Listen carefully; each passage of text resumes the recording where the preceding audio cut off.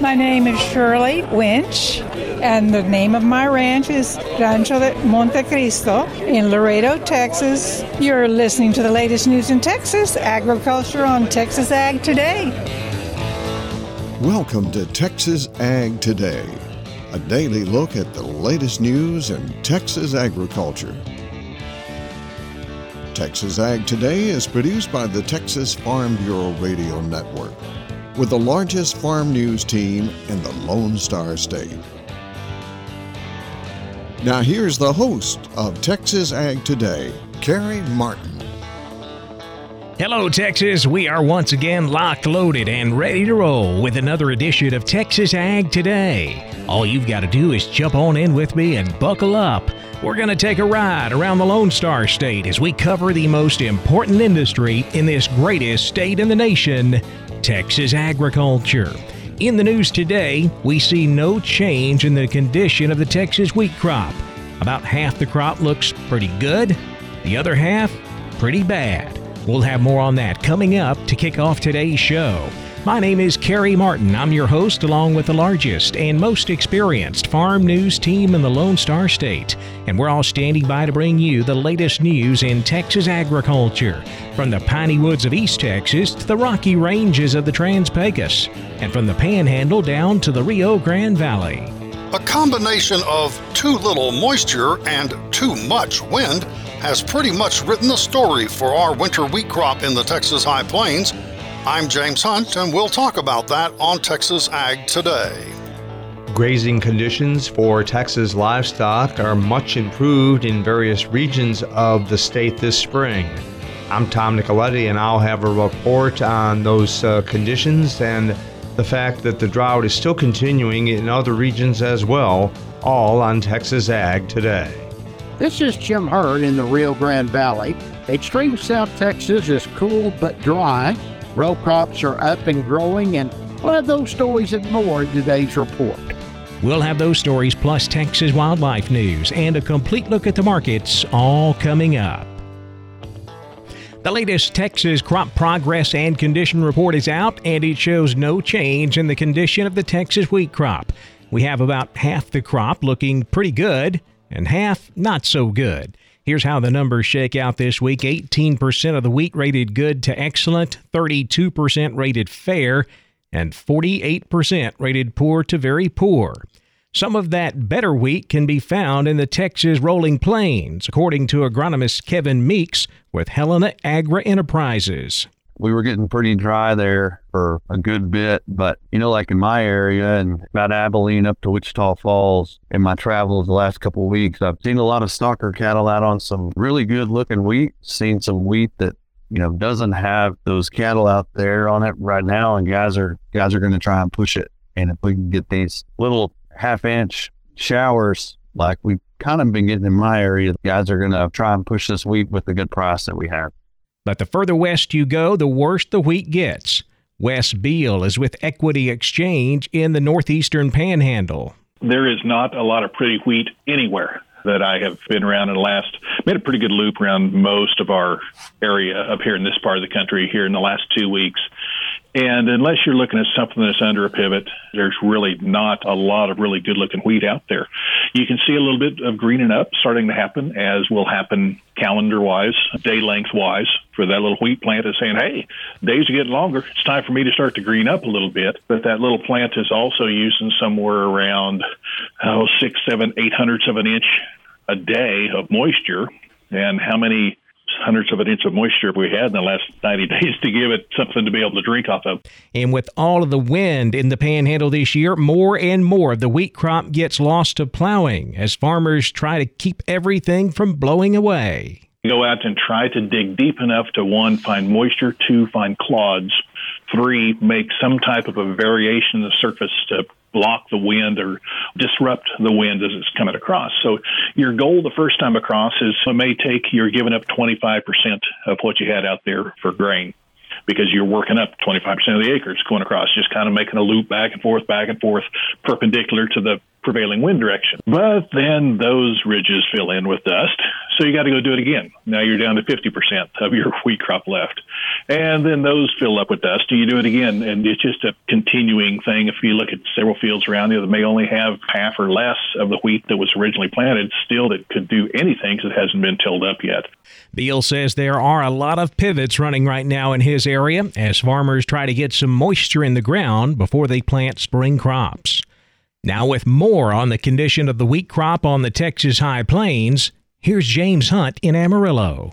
In the Texas High Plains, the month of March can be pivotal for a struggling wheat crop. If we get some moisture, a stunning rebound may occur. But the reality is, as we prepare to close out this month, it's been very dry.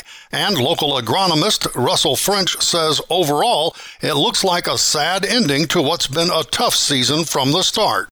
There's just a lot of areas that the wheat never even came up last fall. It was so dry, growers just dusted it in and it never emerged. And if there was some that did emerge with all the wind we've had this year, a lot of it's blown out. If you drive around the Texas Panhandle, you see a lot of emergency tillage that's been done on dryland wheat, where they went out and tried to stop it from blowing using a ripper or something to bring up some claws and stuff. And basically, there is very little dryland wheat in the area.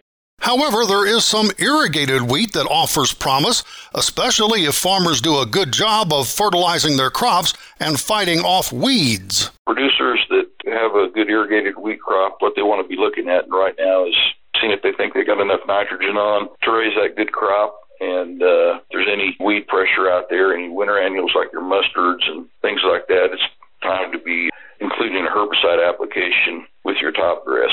On another note, French believes for many wheat farmers who do have a crop to work with, grain production is not the goal this season. The market for wheat, as we've often talked about, is the silage market. We have a lot of livestock infrastructure here in the Texas Panhandle, both cattle and dairy. So a lot of the irrigated wheat that's being grown here will end up being cut for silage, and those prices are even a little bit better than cutting them for grain in some areas. Once again, that was Russell French with French Agronomics in Amarillo.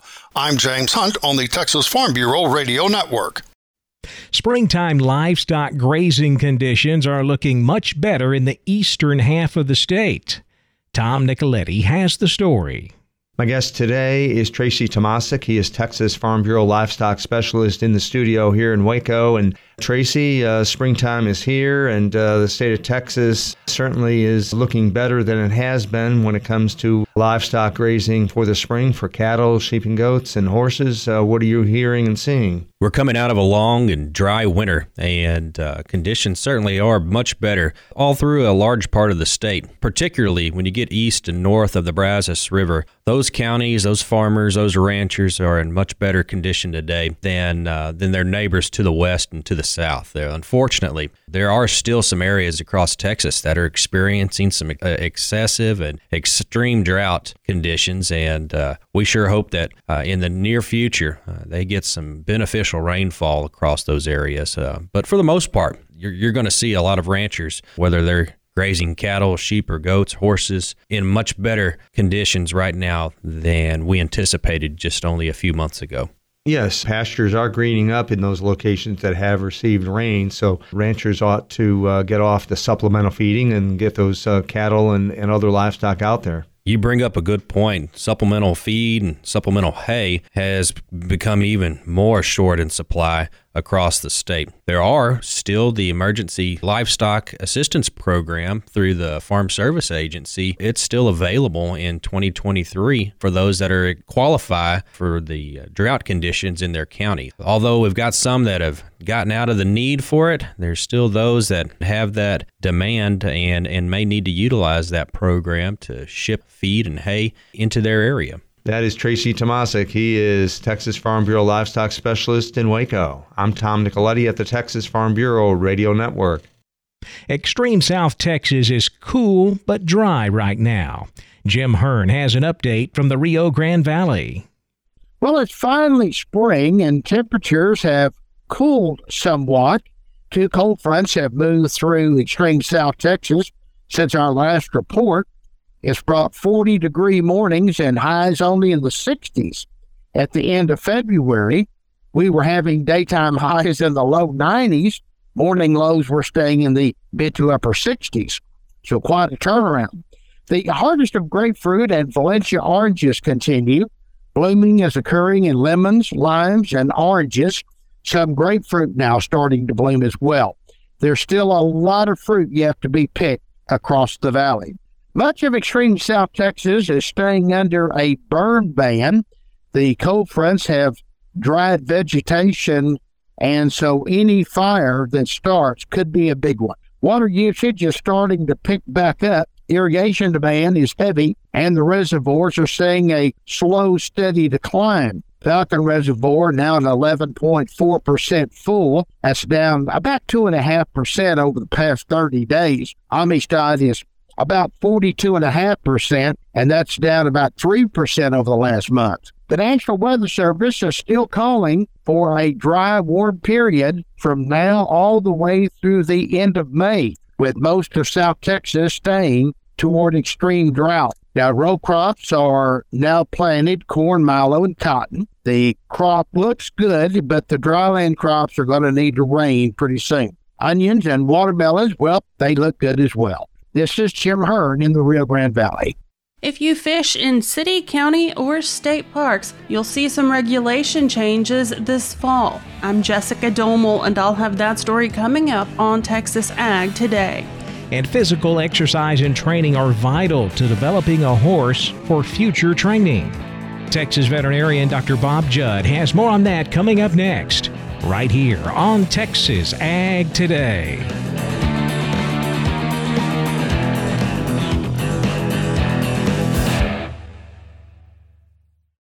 As planting season begins across the country, the American Seed Trade Association reminds farmers to follow the basic steps for seed treatment stewardship. Follow directions on seed container labeling. Eliminate weeds in the field prior to planting. Minimize dust by using advanced seed flow lubricants. Be aware of honeybees and hives located near the field. Ensure that any spilled seeds are removed or covered by soil to protect wildlife and the environment. And remove all treated seed left in equipment. For more information, visit seed-treatment-guide.com or contact your seed dealer. We're keeping you informed on everything happening in Texas agriculture on Texas Ag Today. Physical exercise and training are vital to developing a horse for future training. Dr. Bob Judd explains. Various systems react differently as the heart and lungs make rapid adjustments to exercise, while the musculoskeletal system takes much longer to adapt. Because of this, it is important for trainers to give the horse time for the musculoskeletal system to adapt to prevent injury. Horses' long bones undergo growth in length and circumference through a process called bone modeling, as the longitudinal growth occurs at the growth plate, and when growth ceases, the growth plate closes. During growth, bone undergoes a significant amount of remodeling to adapt to exercise. Different types of exercise require different amounts of bone, and by remodeling, the bone changes to adapt, but it does require some time. Racehorses started in race training at 2 years old had reduced risk of injuries compared to those starting at 3 and 4 years old. Lower intensity exercises, such as endurance training, have resulted in no change to the bone structure, so speed training is needed. But you have to be careful as injury can occur. It is important to make sure all of these horses in training are on a good and balanced nutritional program. Also, horses should be allowed a period of time to recover after intense exercise to give the horse's muscles and bones time to respond. Although anti-inflammatories can be used if the horse is painful after exercise, it is important to realize the pain is telling us we need to back off training for a period of time. I'm Dr. Bob Judd. This is the Texas Farm Bureau Radio Network. If you fish in a city, county, or state park, you'll see some regulation changes coming this fall. Jessica Domel has the details in today's Wildlife Report. The Texas Parks and Wildlife Commission has approved several changes to freshwater fishing regulations. Several of the approved changes focus on simplifying and clarifying fishing regulations on community fishing lakes, or CFLs. Michael Tennant, Regulations and Policy Coordinator for the Texas Parks and Wildlife Department, explained the changes at the Commission hearing before they were adopted. Staff recommends amending the CFL definition to clarify the water bodies to which CFL regulations apply. The proposed change would replace the term public park with the phrase municipal, city, county, or state park to exclude federal parklands which are not regulated by the department and to exclude impoundments greater than 75 acres that are totally within the boundaries of state parks. The commission also removed special exceptions for blue and channel catfish and removed statewide daily bag, possession, and length limits for other species of fish to implement a daily bag limit of 5, all species combined, with one black bass greater than 14 inches. Catch and release only restrictions would remain for 5 CFLs. We are hopeful that this new regulation will enhance the overall fishing experience for CFL anglers by reducing regulatory complexity.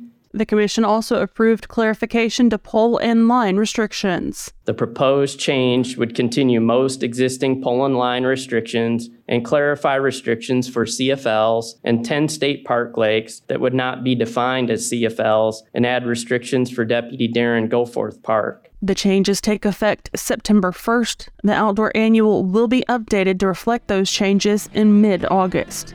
For the Texas Farm Bureau Radio Network, I'm Jessica Domel. The cattle complex continued to climb higher on Wednesday, while cotton and grains closed mixed.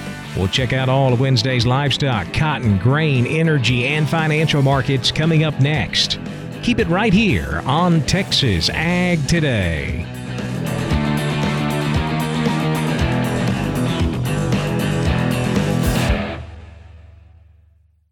Texas Farm Bureau has served farm families in rural Texas for nearly 90 years. We're pleased to offer new affordable health care coverage choices for all Texans through Texas Farm Bureau health plans. You do not need to be a member to inquire and apply. Plans are available anytime. There is no open enrollment period. Our United Healthcare Choice Plus network of providers is one of the largest available. For more information about the different plans, how to apply, or to get a quote for you, your family, or your small business, call 833-TX-HEALTH or visit 833txhealth.com. We're giving you the market information you need on Texas Ag Today. The live cattle market climbed once again for the fourth day in a row on Wednesday. We finished higher across the board with April live cattle up 87, 165.82. The June up 75, 159.65. The August up 72 cents, closing at 159.45. Feeder cattle market climbing higher as well on all except the nearby March. It's getting ready to go off the board. It was down 27 cents, 191.45. Everything else higher, with April feeders up 97 cents, 198.20. The May contract up $1.72 to close at 202.52. Cash fed cattle market still quiet Wednesday. Feedlots raising their asking prices in reaction to the higher futures trade this week, asking now 166 to 167. Boxed beef prices were mixed Wednesday. Choice up 46 cents, 281.09. Select down 79 cents at 269.57. Now let's check the auction barns. We're walking the pens with Larry Marble.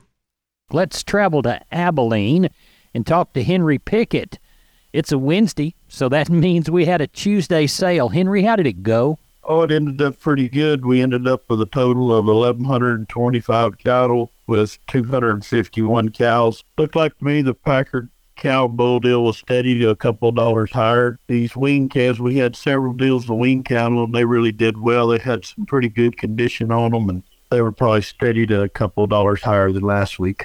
Good. What was the shiniest consignment of the wean group that's had come through? Oh, we had a set of really nice 5-weight steers that had a good condition to go back to the country and either graze out wheat or go on to grass, but they brought upwards of like 270. Good. On the cow side, did you have any keeper cows that stayed around? We had several 4-year-olds pairs that ranged 1,650, and then we had some nice bred cows that were in that 1,500 range. Good. What's your weather forecast as far as moisture? I think here later in the week we've got a slight chance, but we've had some moisture around in places, and I think that's kind of helped the market, and it's slowed our numbers down also a little bit. Good. Are your farmer guys thinking about being in the field cotton-wise here pretty quick? Looks like some of them might have already been in there from driving around. Yep.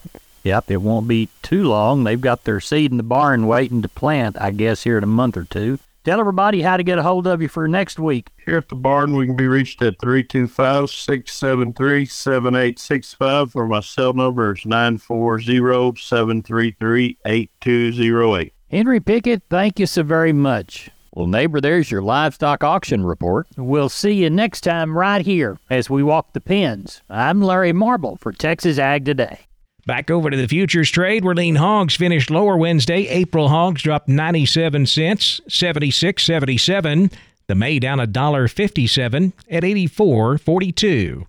Class 3 milk was higher. March milk up a penny, 18.06 a hundredweight, with the April contract up 8 cents at 19.60 a hundred. The cotton market continued to climb on the old crop contract, but new crop was lower. We've seen a run of nearly 7 cents to the upside this week, and we held those gains Wednesday with May contract up 24 cents, 82.76. July up 23, 83.20. But the new crop December, it did drop a bit, down 3 points to close at 83.25 cents. Same thing on the corn. Old crop higher, new crop lower. Old crop corn getting a boost from continued export sales. USDA reporting another 8 million bushels of U.S. corn sold to China overnight. So that's helping those nearby contracts stay positive. The May contract up 3 1/4, 6.50 1/2. July up a penny at 6.30 1/2. But the new crop September dropped 1 1/4 to close at 5.79 1/4. Wheat market saw a lower trade in hard wheat, higher on the soft wheat. July Kansas City wheat down 2 1/4, 8.57 a bushel. July Chicago wheat up 4 3/4, 7.16 1/4. In the energy markets, May natural gas was up 2 cents at 2.17. May West Texas crude down 29, 72.91 a barrel. The financial markets were higher Wednesday afternoon. The Dow up 329 points, 32,724. The NASDAQ up 222 at 11,938. The S&P up 58 points at 4,030. That wraps up our look at the markets, and that wraps up this edition of Texas Ag Today. I'm Kerry Martin. Hope to see you back here next time as we cover the most important industry in this greatest state in the U.S. of A., Texas agriculture. Thanks for listening to Texas Ag Today. Be sure to subscribe to our podcast on Apple Podcasts, Google Podcasts, or Spotify.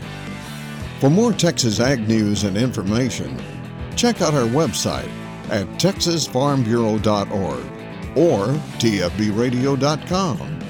Texas Ag Today is a production of the Texas Farm Bureau Radio Network.